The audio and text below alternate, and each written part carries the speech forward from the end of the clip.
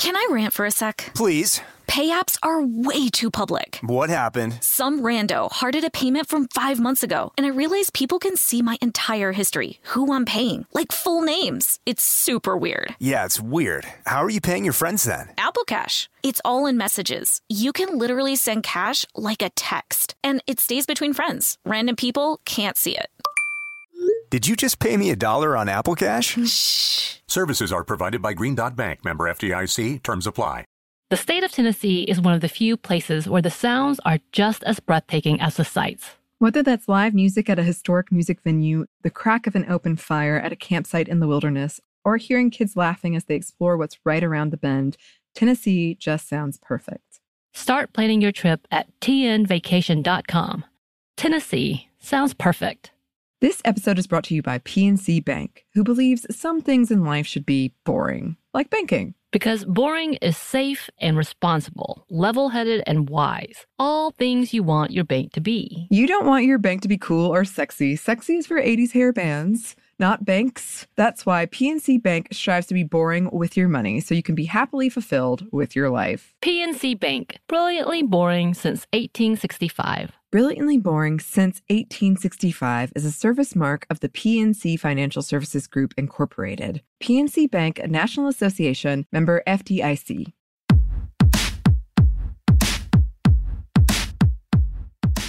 Hey, this is Annie. And Samantha. And welcome to Stuff I Never Told You, a production of iHeartRadio.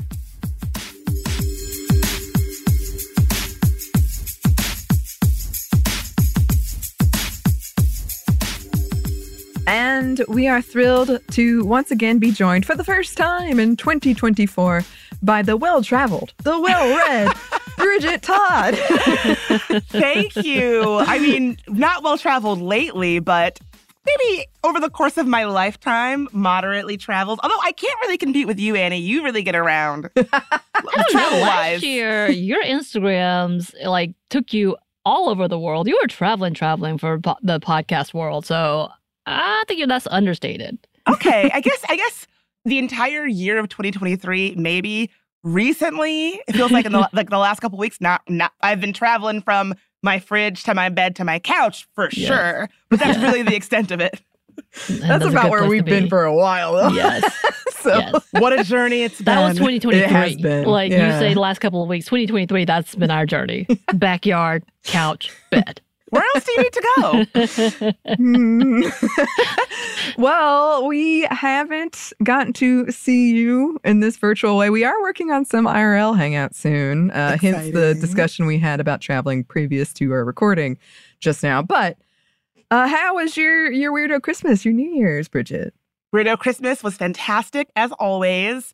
Lots of bad movies were watched. We actually did a special thing to watch horror Christmas movies. I didn't know there were so many, but 10 out of 10 would recommend. New Year's was also fun. I feel like I'm a little, I don't know, January is such a weird time of year because you kind of start and you're like, this is going to be new year, new me. And then by the second week of January, you're like, oh, well, turns out it's still same old me. And maybe that's okay. It just feels like a little bit of a slow start. It's been really cold in DC. It's been snowing. I'm doing dry January, so I'm sober. I'm broke from Christmas. I'm tired. January is just a slog. January is the hangover month. I mean, essentially, whether it's from spending too much money, being around too many people, all of those things, just kind of recuperating. And it does, as Annie and I talked about earlier, I was like, I feel like January and February ends up being the longest months of the year. We did an episode and I was like, it's still January. I really thought we had hopped into at least February and we're still nowhere near. And I'm like, why does it feel like we're in the middle of the year, but we just started? It is dragging. It drags. Maybe it's the sobriety. Maybe it's dragging. I don't know about that life yet. Yeah, no, well, we have done several episodes about how neither of us are big fans of New Year's, so we're right there with you because I feel like it's so anticlimactic. You're like, yes, and then you're like, oh, this is kind of depressing to look back on your past year and be like, I got to change all this, and then you're like, well, I can't really. Right, totally. You're like, that takes money and time. Yes, and then once the kind of So you have the holidays and you're kind of like, oh boy, I could really go for this being over. The holidays end and then you're like, okay, now I'm feeling back to the grind, like holidays are over. There's just a thing that happens after the holiday wind down kind of wears off that just is it's just such a slog. It's a slog of a month, I think, for everybody. For folks who are listening and maybe feel like they're a little off, feeling a little weirdsies, I think we're all in the same boat. It's true. It's also dark. And again, as you said, cold. And who likes the cold? It's not me here in the South.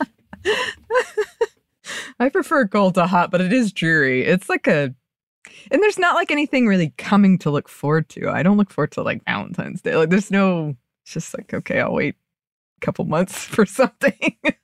Sunshine. Just hold on till St. Patrick's Day. Or Arbor Day. When is that? I don't know. Arbor Day. Yes, I'm a huge celebrator of Arbor Day.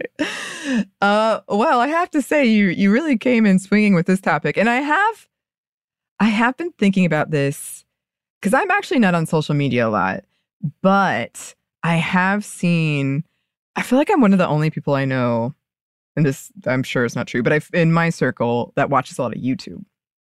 And YouTube, there's something going on with YouTube ads that I've been trying to make into an episode, but I can't quite nail down what it is. But they've become so gendered in a way that like isn't new, but feels like, wow, we've gone this far back. But it'll be something like, especially around the holidays, like, well, my wife loves me, so she got me this thing that she can use to make my life better. Or like, it'll be from the wife's perspective and it'll be, oh, I got this because my husband's been so tired and I can make his life easier. So it's like gifts that are all about him, but it's painted as if she wants it too and she likes it too. And I'm just confused by the whole thing. I don't understand. I feel you. I feel like lately the internet and social media has become this weird marriage of gender roles and gendered expectations and commerce and capitalism all kind of like blended into one, where the only kind of online experience you could ever really hope to have around that is like, buy this thing for your husband to like be a good wife. It's just very weird. It's bizarre. Like, and I've had moments where I'm like, is this generated by AI? There's like the voices are strange. It's very strange. It might be AI. It could be. Like, there's one in particular. I'm like, I need to look into. I want to investigate what is going on here. But yeah, I've just sort of seen it. And so when I saw this topic, I was like, oh, maybe Bridget can illuminate something that I'm seeing in my specific space, but from what you're seeing on social media. So what are we talking about today? So if you've spent any time at all on social media, you have probably seen what is called trad wives content, right?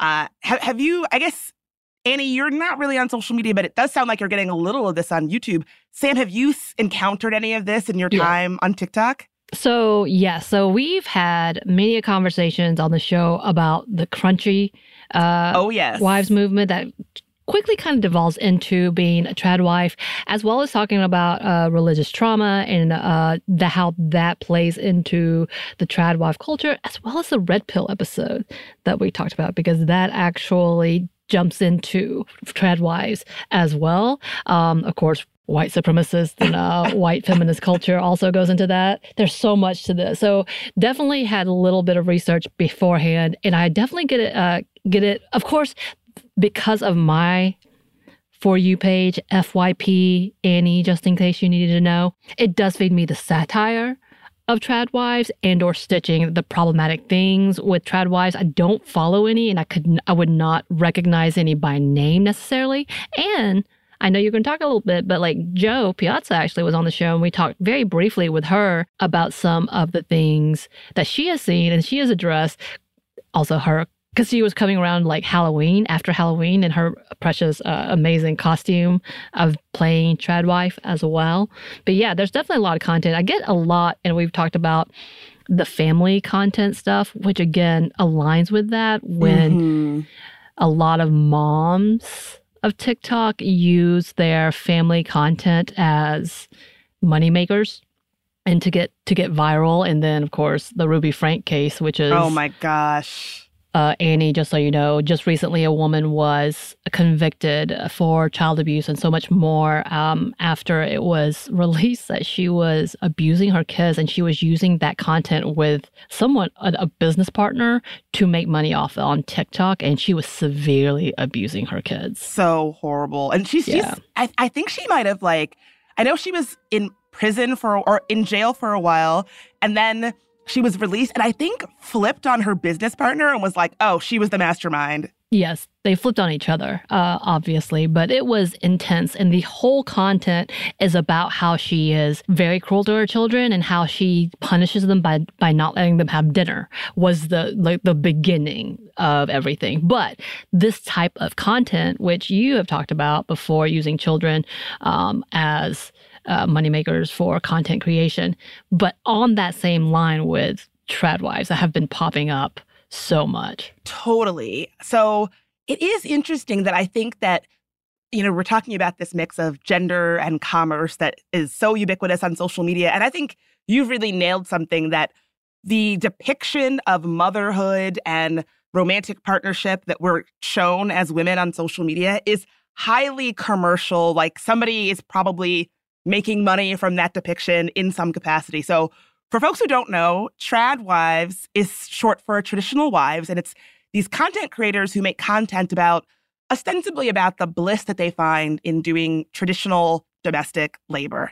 Cooking, cleaning, sewing, running a household. So I should say right off the bat that not all trad wife content is created equal. Some trad wife content creators just seem to be sort of showcasing their lives. We'll talk about some of those. But others seem to be more directly and explicitly romanticizing and advocating for this bygone time when women were happier primarily in the home. So I did an interview with Jo Piazza, who I'm so glad that she stopped over on y'all's pod too, because she is incredible and hilarious. She has a podcast called Under the Influence, all about influencing and women. So Jo actually makes it very clear that this bygone era where women were so happy to be staying in the home actually kind of does not exist, right? It's like a throwback and a romanticization of a time period that did not actually really exist for women. Because truly, can you really romanticize the choices made by white women at a time when they could not even own bank accounts, right? It's a little hard to be oh, well, our grandmothers were just choosing to be in the household because that was what was better. And it's well, she couldn't have her own money legally. So maybe choice isn't the right word. So I say white women because I'm a Black woman, and we are explicitly not talking about Black women like myself. Black women historically pretty much have always done wage-earning work outside of the home. Even if we wanted to stay in our homes and not do that, that really wasn't an option for us. Rose M. Kreider and Diana B. Elliott note in their report called Historical Changes in Stay-at-Home Mothers, 1969 to 2009, that even Black mothers with young children were in the workforce following World War II, when many of their white counterparts had withdrawn from the labor force. And in places like South Carolina, they even had laws on the books that were requiring Black women to have consistent employment outside of the home. So I just wanted to say that because I feel when we talk about conversations about who works and who didn't work and what it's a throwback to, I just think it's important to note that we are talking about one specific subset of women, not all women. So I should say I'm not an expert on trad wives. I did do a lot of reading for this episode. However, I do consider myself a bit of an expert on the internet and social media. And I think there are a few key parts of the conversation around trad wives and that kind of online content that get a little overlooked, that I just want to make sure that we are all keeping in mind when we're consuming this content and talking and thinking about this content. Can I rant for a sec? Please. Pay apps are way too public. What happened? Some rando hearted a payment from 5 months ago, and I realized people can see my entire history, who I'm paying, like full names. It's super weird. Yeah, it's weird. How are you paying your friends then? Apple Cash. It's all in messages. You can literally send cash like a text, and it stays between friends. Random people can't see it. Did you just pay me $1 on Apple Cash? Shh. Services are provided by Green Dot Bank, member FDIC. Terms apply. This episode is brought to you by Snagajob. Snag a Job is where America goes to hire, with the deepest talent pool in hourly hiring. With access to over 6 million active hourly workers, Snag a Job is the all-in-one solution for hiring high-quality employees who can cover all your needs. On demand, temp to hire, part-time, or full-time. You name the position: warehouse worker, retail associate, grocery store clerk, fitness trainer, baker, stylist, bellhop, podcast producer. Yeah, Snag a Job's got a worker for that. With their easy-to-use platform, you're able to seamlessly post and fill available positions quickly with a dedicated customer support team to provide all the help you need along the way. Kind of nice knowing you have a talent pool like that in your own backyard, right? Snag a Job is the partner you need to keep your business running smoothly. Visit snagajob.com or text SNAG to 242-424 to talk to an expert. Snagajob.com, where America goes to hire. This episode is brought to you by PNC Bank, who believes some things in life should be boring, like banking. Because boring is safe and responsible, level-headed and wise. All things you want your bank to be. You don't want your bank to be cool or sexy. Sexy is for 80s hair bands, not banks. That's why PNC Bank strives to be boring with your money so you can be happily fulfilled with your life. PNC Bank, brilliantly boring since 1865. Brilliantly Boring Since 1865 is a service mark of the PNC Financial Services Group, Incorporated. PNC Bank, a National Association, member FDIC.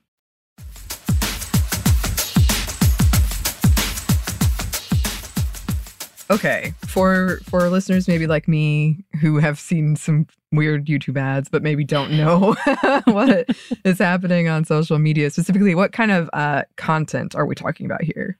So as I said, it is content that is like women baking or sewing. You know, sometimes it's just like a woman demonstrating what her life is like. So it's like her with her kids making food, But some of that content is a little bit more sinister. In this kind of Treadwife content, women are explicitly comparing their lives and their choices to the lives and choices of other women. I transcribed a TikTok that I think demonstrates what I am talking about. So this is from influencer Emily Allison, who describes herself on Instagram as counterculture thinking, child raising. I just want my kids to grow up in a free country. So I'm going to read what she says in her TikTok and just kind of imagine that like there's sort of cute, smarmy guitar music playing under this, because that's what the TikTok is like. And that my narration is synced up to videos of me wearing prairie dresses and like cooking and playing with my kids. Okay, here we go. Our culture tells women that it's honorable to sacrifice everything for your job, but it's unfair to sacrifice everything for your family. That it's liberating to be sexually used by men who are not committed to you, but it's oppressive to love and respect a man who is. That it's somehow empowering to rely on the system to educate your kids, feed your family, and keep you alive, rather than have the skills to do it yourself. I say that culture is full of lies. So that's just me like reading a word-for-word transcript of what this person has to say. First of all, you might think from that transcript that this person does not do wage-earning work because she is too busy like focusing on her family. However, according to her Instagram bio, it says that she is a writer for the far-right website Epoch Times. So she actually does have a job, but she just wants to let us know that she has a job in a way that is like different and better than everybody else who has a job. Like, I don't know what y'all are doing, but like when I have a job, it's better. When you have a job, you are making a mistake and turning your back on your family. So just so you know, I'm doing it right. Y'all are doing it wrong. So I think this content is a good example of what I'm talking about, right? Like if Emily is so content with her life, you know, I don't think that somebody who is super content would feel the need to really compare their choices and their life to the choices in life of somebody that they don't even necessarily know, right? Like there is something about the content that I think is meant to enrage, meant to make people feel a certain kind of way. Do you all see this, or am I way off base here? Well, the minute you said that she was a writer for the far right news article, I think that, again, kind of coming back to what we were talking about with red pill / white supremacy, this level of indoctrination is the MAGA world. And I doubt we have any MAGA listeners, but if you're offended, you. Essentially, like, if it sounds offensive, but it's actually true, because there's this whole underlying level of creating more white babies. And I'm assuming this one woman is a white woman. And in this whole culture of go against the zeitgeist, which now the zeitgeist is too liberal, which is that, in their mind, of course, in this conversation, which is, again, what we were really, like, every time I would go down this rabbit hole of anything trad wives, anything crunchy moms situation, it gets very succinct to this ideal of moms protecting white children or the white community in itself. And this level of that has to be also meaning that we're rebellious against the norm. And those are the devils who, this level of conversation. It's like, yeah, this makes perfect sense. And that guitar playing is, you're supposed to think this is a Midwestern family out in the cornfields in their dresses, having the perfect little like dinner at the tables, but that they had obviously gardened themselves because they don't trust the government or the fertilizer, and, wore these clothes that they have made themselves, as well as the fact that, they don't do doctors, none of that. Like, this level of ideal of the perfect life that kind of also insinuates, but the perfect life means you have to be white. 1,000%. And something that you picked up on that I really want to pull out is how so much of this content also sort of has this almost like faux persecution angle to it. Like, they don't want me to be submissive to my husband. Who? Like, they don't want me making homemade meals. It's like, who are you talking about that is preventing you from doing this? This is something that I've noticed a lot. It's almost like these people want to be persecuted or like victimized in some way. And they're so committed to wanting to feel like they're going against the grain and challenging norms that they have made that into an identity. And they've kind of like built it up that everything they do is like being challenged. Everything they do, like, they don't want me to grow my own food. And it's like, who? Like, who is preventing you from doing this if that's what you want to do? Right. I've seen so many people say, like, make it seem as though there's some sort of feminist conspiracy to keep women from staying at home and not doing wage-earning work. And I mean, I would, if I could afford to comfortably do that, I think I would love to do that, right? I think a lot of people would love to do that. But like, what people are saying is like, yeah, you should have the choice to do whatever you want to do. And what they're hearing is like, they're not letting me stay at home. Where are these people who are preventing women from like staying at home with their families if that's what they want to do? That's called capitalism, babe, and it sucks for everybody. Yeah, we're all dealing with the same we're all suffering. But I think that's that conversation again, this whole like, they won't let me do this thing or they won't let me do that thing.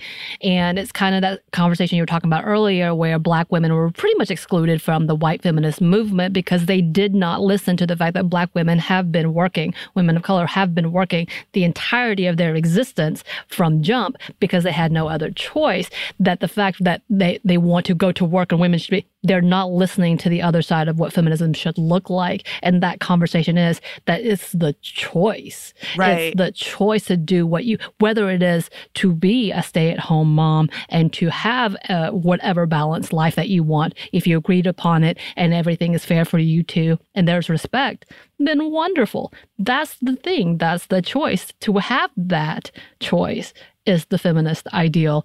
But yeah, the more I see, like, again, with the tradwives, they're going to a 1970s tactic of the fear-mongering of feminism. Right.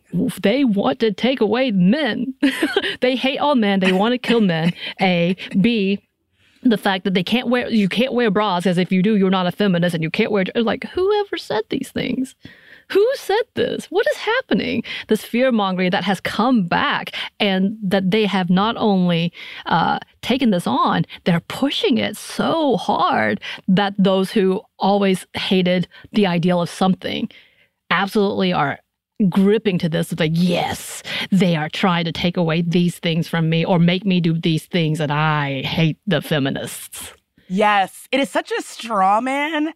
Absolutely. And so this actually is one of the three major points that I want folks to think about and really know in terms of coming to this content with a critical eye and with a little bit of media literacy, is that this kind of content is often specifically engineered to make us have a big reaction, right? So in the example that we were just talking about, that influencer does not have a huge following. She has like 20K on Instagram and I think around 40K on TikTok, which is pretty small in the ecosystem of trad wife influencers. And so, because some of these people have like millions and millions of followers. So I suspect the reason that she has to frame her video in such a smug way where it's like, my choices are good, other women's choices, not good, is because she is trafficking on our big reaction to get engagement. If she just said, I like to homeschool my kids, I like to play with my kids, I like to cook for my husband, I have a relationship where I respect my husband, who would care? Nobody would care because it's like, oh, good for you. She has to tweak it to be like, I'm doing it in a good way and everybody else is doing it wrong, intentionally because it gets our blood boiling to get more engagement, to get more views, and to ultimately boost her profile where it's very clear she wants to have a big one, right? And so in some ways, this is just a good old-fashioned engagement grift where you say things in a way that is intentionally said to be a little bit inflammatory to get more engagement. Right. Gosh. That took me on a rabbit hole of like a dark time in our company where that was like, you should make people mad, they'll engage with you. And I'm like, please don't make me do that. This is a bit of a side note, but this is my new like media literacy battle cry, which is that we should understand how many places on the internet and how many places and influencers and people and content creators that make up our internet discourse are doing that. They are trying to get one over on us because it is effective. We already know that social media platforms intentionally boost content that gets a lot of engagement and that makes us angry or gets our hearts racing because it is better for their platforms. And so the dynamic where anybody who says something that is inflammatory, that gets people upset, that they are rewarded with engagement, that is a bad system. And we need to be looking at it like, I can't tell you how many stupid TikTok skits I have gotten sucked into where I'm like, wait a minute, why do I care? Like what this fake scenario says is happening. Like this story time of a woman doing her makeup, telling me a made up story about a friend that doesn't exist. Like, why am I giving this my attention? And we need to put a wrench in that entire system, that entire machine that continues to crank out content like that because it's not good for us. No. And I think a lot of it is so, and I know you're going to talk about this in a little bit, but it's so dishonest and the time it takes and perhaps the production it takes to just make these videos. I always kind of laugh when I see like ring lights in their eyes and it's clearly supposed to be like, oh, I just woke up. I'm like, no, you didn't. Edited versions of them. No. But you do have another example of somebody who has a lot of engagement, yes? Yes, and that is Ballerina Farms. So if you don't know who Ballerina Farms is, her name is Hannah Neelyman.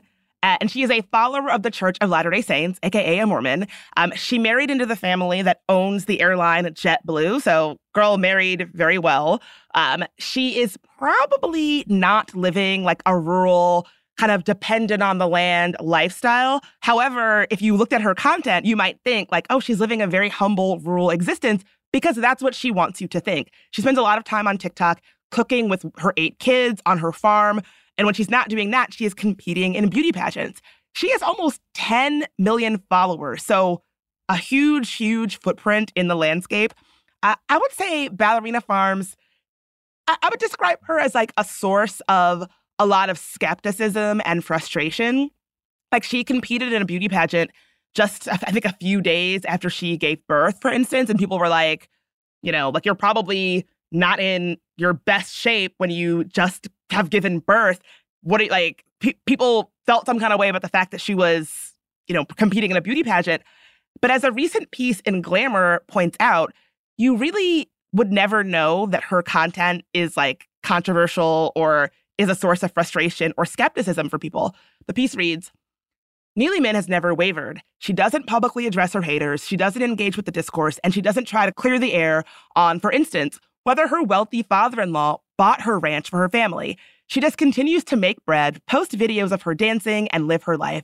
She seems to be, at least online, completely unbothered and content, which of course is its own kind of privilege when you have 8 kids. But on the other hand, we have no idea what her reality really looks like, do we?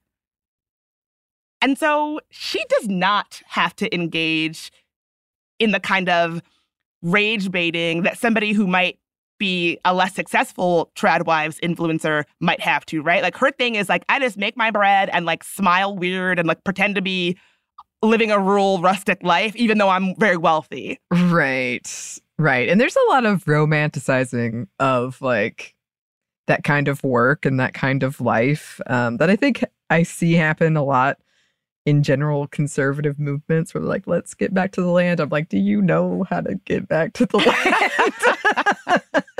Yeah, I was talking to, so my partner grew up on a farm in rural upstate New York. When I say a farm, I don't know, like I'm not a country girl. So when he was like, I grew up on a farm, my parents live on a farm. The first time I went to visit his parents who still live on that farm, I was like, oh, I don't know what I had been envisioning, but like, it is a farm, like a real farm. And so he grew up like tending to animals as part of his chores. And they would, butcher and package steaks, to eat and to sell. So like a real farm. And it is always so funny to him and his family how people online have convinced themselves that farm life is this like route to a soft, slow life.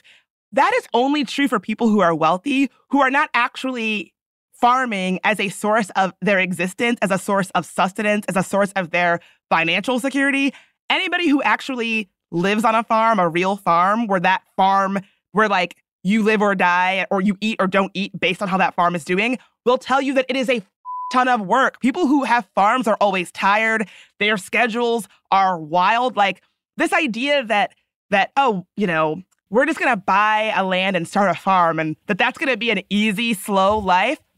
Absolutely not. That is just a fiction, a fantasy. Talk to anybody who's ever done farming. That's not true. Have they not seen Little House on the Prairie? They're waking up at 4 a.m. and going to bed at 9, and they're... I know that's my reference. But no, like to know that they actually have to wake up at the crack of dawn to make sure, whether it's snowing or raining and all of that, to make sure they have to take care and tend to all the things, the living things that are on there, including any crops. And if they have like workers on there, and I'm assuming, because I don't know anything about this ballerina farmer, that if they are that wealthy and they do actually own a farm, that they do hire workers. And Absolutely. How little she's active on that farm. Maybe I'm just out of, speaking up too much, but just like, that doesn't seem like a thing that she would be doing. While she's also posting pretty little pictures of herself dancing with her kids. I can confirm that they have like a pretty big staff, like paid employees who work for them. I should also say, like, side note, I have heard some horror stories about what is actually like going down on that farm. If you are interested, there are Reddit rabbit holes, but like I cannot confirm any of that myself, so like don't have anything to say about it. But that is out there about some of the allegations of how the animals are treated on that farm. But like do your own research there, because I don't know either way. But yes, she definitely has paid staff to do the actual labor. And again, there's nothing wrong with that. That's like, if that's how you're going to do it. But then don't go on TikTok and make it seem like you are doing this work yourself and it's actually not that hard and you actually have a slow life, a soft life, because that's not true, right? And so I think that's sort of like my biggest point, is that I think that some of these creators are just not being totally honest in the way that we understand that most online content is probably not honest in some way. But there's something about the like trad wife, slow life, rustic vibes content creators that I think makes it harder to see when someone is basically lying to you on the internet about what their life actually looks like. And so ballerina farms might not have to like engagement farm the way that the other influencer does, but that doesn't mean that she's being totally honest about what is going down in her life, or that we're getting an honest view of it. Because, what do you call somebody who makes content to make their life look a certain way, maybe not totally accurately, to sell commercial products? A marketer, right? Like that is marketing. Ballerina Farms, I would argue, is a business, and her social media shtick is just part of the marketing arm of this business. Like, their farm is a farm where you can buy boxes of meats from it online. Like, it is a corporate entity. And so she is just marketing her consumer goods to try to get us to buy not just the product, but into the whole lifestyle that her product is kind of revolves around. And what's also kind of interesting is there's this creator, Caro Claire Berkey on TikTok, who has really made a thing out of doing some media analysis around Ballerina Farms as a brand. And she basically is like, we don't actually know or see the actual real person behind Ballerina Farms, Hannah. We don't really see a real view of her life. What we're seeing is the way that her corporation or her company wants us to see her for marketing purposes. She compares it to the Kardashians, who, we know have become literal billionaires from leveraging a highly curated peek into their personal lives to get us to buy into them as a brand. But the difference is, she says, that the Kardashians are maybe even more upfront about this dynamic than these trad wife influencers. I don't think anybody would be like, oh, the Kardashians are just trying to give us an honest look into the lives of billionaires, and like, they're just being so authentic. I don't think anybody would say that. Anybody would know, like, oh, they want you to buy the makeup, the lip kit, the Skims, the whatever, the this, the that. And they're leveraging, showing a curated look at their lives to do that. I think with these trad wife influencers, they're just not being honest about what the dynamic is. This episode is brought to you by Snagajob. Snagajob is where America goes to hire, with the deepest talent pool in hourly hiring. With access to over 6 million active hourly workers, Snagajob is the all-in-one solution for hiring high-quality employees who can cover all your needs.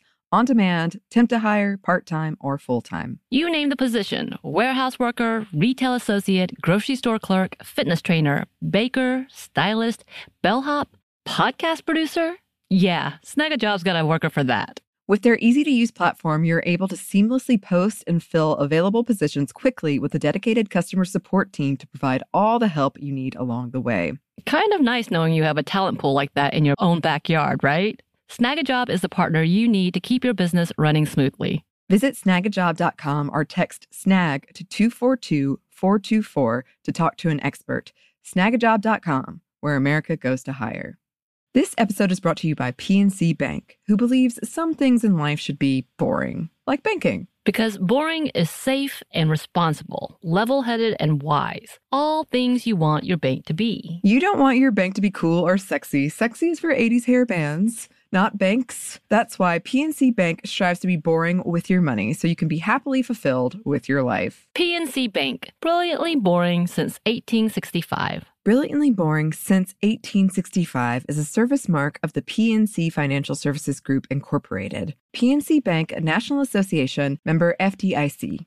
The state of Tennessee is one of the few places where the sounds are just as breathtaking as the sights. Whether that's live music at a historic music venue, the crack of an open fire at a campsite in the wilderness, or hearing kids laughing as they explore what's right around the bend, Tennessee just sounds perfect. Start planning your trip at tnvacation.com. Tennessee sounds perfect.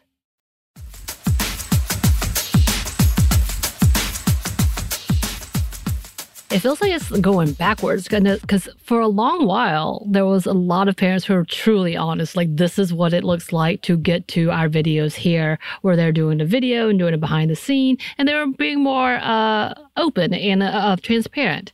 It feels like it's going back to, again, where Instagram started and everything was so pretty and all the pictures were so perfect. And they had to show the perfect life in order to get the more ads and more views. So it feels like it's going backwards again, just like our society, in how they are trying to romanticize, as you were saying, a lifestyle. I think that's a really good point. And I do think that this has something to do with that. I think for a while, what popped on social media when it came to making content about motherhood was authenticity. Like, oh, I'm a mess just like you. Like, my kids are filthy and I'm exhausted and I haven't washed my hair just like you. And I think that authenticity maybe became leveraged where, like, that it almost felt like a curated authenticity. And so I almost wonder if this trad wives kind of perfection is a response to this authenticity that kind of typified motherhood content on the internet of a certain era. Like, if it was cool to be authentic then, now what's cool is like being like, isn't my life perfect? Like, we're just coming back around. Coming back in that circle. And just as a reminder, with her having that many followers and that many views, she's making lots of money just off of her TikToks. Lots of money. Yes, like, that is my thing. There's no shame in it, but like, this is a business. And in my interview with Jo, she puts it really well, that if you're somebody who is setting up a tripod, setting up lighting, putting on a face of makeup, putting on a particular outfit to film content that you then edit, publish to millions of your followers, and have built up a social media platform that might involve navigating like brand deals or sponsored posts, you have a job. That is employment. That is labor. So you have a situation where some of these women are making content about how they do not do wage-earning work, but the strategy that in which they are doing that is work. It's like a mind f***. That's like, I feel like they forgot the mom blogs, which was the beginning, honestly, of all of this. And the way that it was created, it was stay-at-home moms trying to figure out how to make money to help assist and figuring out this is profitable, and has now ventured into this. And as where the blogs were curated in a way that it was written and entertaining, this is an entertainment on a different level, which is a show. Pretty much, yeah. Like, in some ways, this is just like entertainment. Like it's like curating a version of your life for entertainment value, right? And I've actually even heard the theory that at least some of this content is fetish content, like sexual fetish content, that it's not actually meant to be speaking to women at all, or saying anything or making any kind of comment about women and what we should be doing with our lives or not doing with our lives, that it's meant to appeal to horny men and their submissive wife sexual fantasies, and that these creators have just sort of found a way to make fetish content in a way that does not trigger, TikTok or whatever's not safe for work content censors. And so, like, if that's what's going on, like, more power to you, do your thing. But we need to come at this content with a little bit of like media literacy and criticism, because people would then take that content and then use it to make some kind of a point or a statement, or turn it into a way to understand our own lives. And it's like, well, why would you be doing that with fetish content? Like, I don't think it's meant to help you understand how you should be living your life or making your choices. Yeah. It's going to be accidentally fetish. Right. Well, there's we passed over it, but there was a note you had in your outline that I thought was interesting. It was that it's sort of like cosplaying a certain type of life.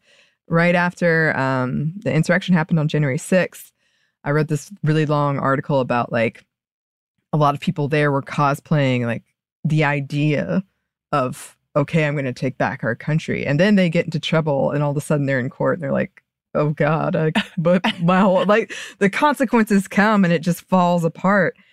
So it does have these sort of implications that I don't think people think about when people watch that and it gets in their head and they get this idea of like, oh, I can live that life. I can live off the land, or I can do all these things. But the reality is not there. And it can become a really toxic soup that infects all of us. And it sounds like, based on my experience and what you're saying, that we're getting a lot more of this content right now. That is such a good way to put it. And something that I didn't have, but I just want to say, is that I want to make it clear that I think that everybody should be able to do what they want to do. Like, my feminism is about letting people make choices for themselves.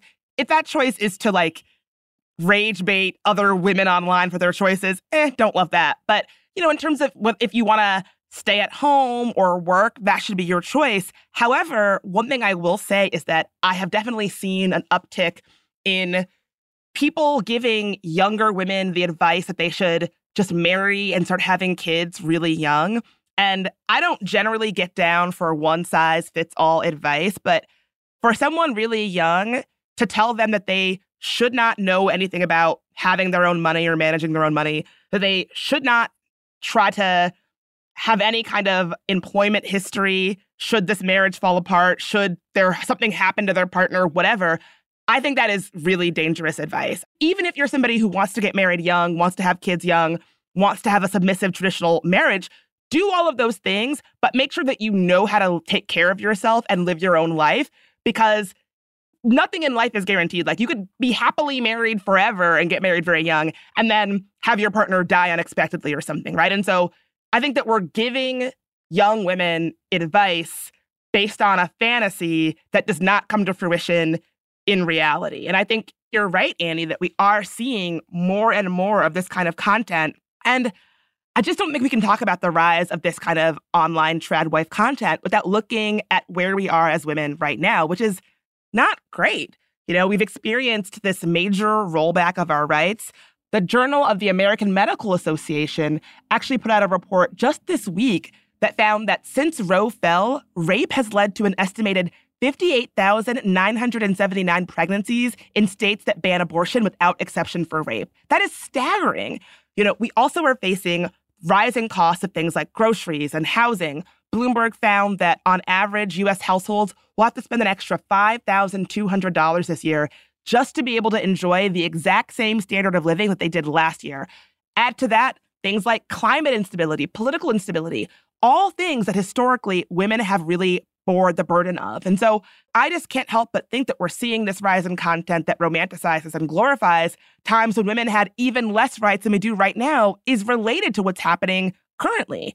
Which brings me to the last thing that I want people to really keep in mind when they encounter this content online is that I believe that trad wife content is responding, albeit oftentimes in a very distorted way, to very, very real issues that we're facing as women. You know, we're kind of being served a crap sandwich right now, if I'm being honest with you. Like, we don't have paid leave. We don't have affordable childcare. We don't have any real social safety net. Women are burdened with more and more of the labor that it takes to keep a family stable with very little social or institutional help. And it just doesn't surprise me that we're seeing this online glorification of stay-at-home parenthood in a particular kind of way right now as a reaction to it.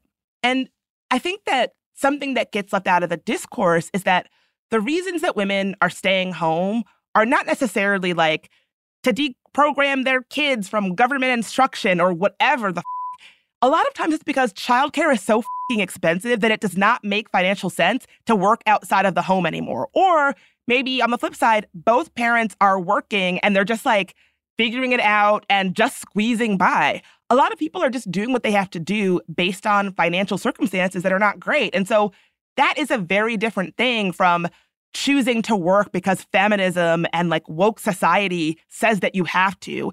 It is like some of these creators are creating a straw man for why women either work outside of the home or don't. And that's actually not a reflection of the reality that most parents are facing right now. Yeah. I mean, especially during the beginning of the pandemic, there was so many articles about that of like women were being forced out of the workforce, like all of the scientific papers from women decreased. And I think it's interesting. A lot of content like this immediately out the gate feels defensive for whatever lifestyle. And I could see it being defensive from like women judging you, but I can also see it being maybe trying to find like a reason that it's okay that you didn't have the choice. And so let me make this look prettier. And no, I definitely like it. And this is definitely what I want. So I think that totally makes sense, Bridget. And I think people are picking up on it because women are tired and would just love for someone to do it. Like, yes, you go out and work and let me just chill here, which is not the truth at all. But the way they make it look like while I sit here with these pretty little kids and tell them to go take a nap. Like, which if you've been in any childcare, you know that's not the thing. And everything's a mess and everything's a disaster and cooking is hard. And being a stay-at-home mom is a full-time job in itself and deserves pay, which is the other conversation that they don't want to have, trad wives, is that a lot of those stay-at-home moms who love it also are like, but we should be paid. Yeah. And absolutely should. It's labor. I mean, absolutely. Yeah, exactly. And so I think you're right. I think a lot of these influencers can really oversimplify and glamorize what is ultimately a dynamic that does not allow for women to make the choices they want to make. Because being a stay-at-home mom because you cannot afford daycare is not the same thing as choosing it for yourself because it's what you want to do and it's because you can afford to do it. And I think that ultimately women deserve to have choices. We deserve to have better choices to be able to do what we want to do with our lives. Yep. Let women do women. Yes. Just be women. Whatever it may be. Yes. Agreed. 1000%. Well, thanks as always, Bridget. Again, I feel like we could go on and on and on, but we will let you go for now. Where can the good listeners find you? Well, you can listen to my podcast, There Are No Girls on the Internet. If you want to hear my full conversation with Jo Piazza, we put it out just recently. She's hilarious. Definitely recommend. You can find me on Instagram at Bridget Marie NDC or on TikTok at Bridget Makes Pods. Yes. And hopefully we'll be able to do some IRL things and maybe we can see some of you all there, listeners. Let's hope so. TBD. Stay tuned. Yes, stay tuned. Well, thanks as always, Bridget. And listeners, if you would like to contact us, you can. Our email is stephandiamomstuff@iheartmedia.com. You can find us on Twitter at momstuffpodcast or on TikTok, which we don't post very often, but we might start posting more. And Instagram at Stuff Mom Never Told You. We have a TeePublic store, and we have a book you can get wherever you get your books. Thanks, as always, to our super producer, Christina, our executive producer, Maya, and our contributor, Joey. Thank you. And thanks to you for listening. Stuff Mom Never Told You is a production by iHeartRadio. For more podcasts from iHeartRadio, you can check out the iHeartRadio app, Apple Podcasts, wherever you listen to your favorite shows.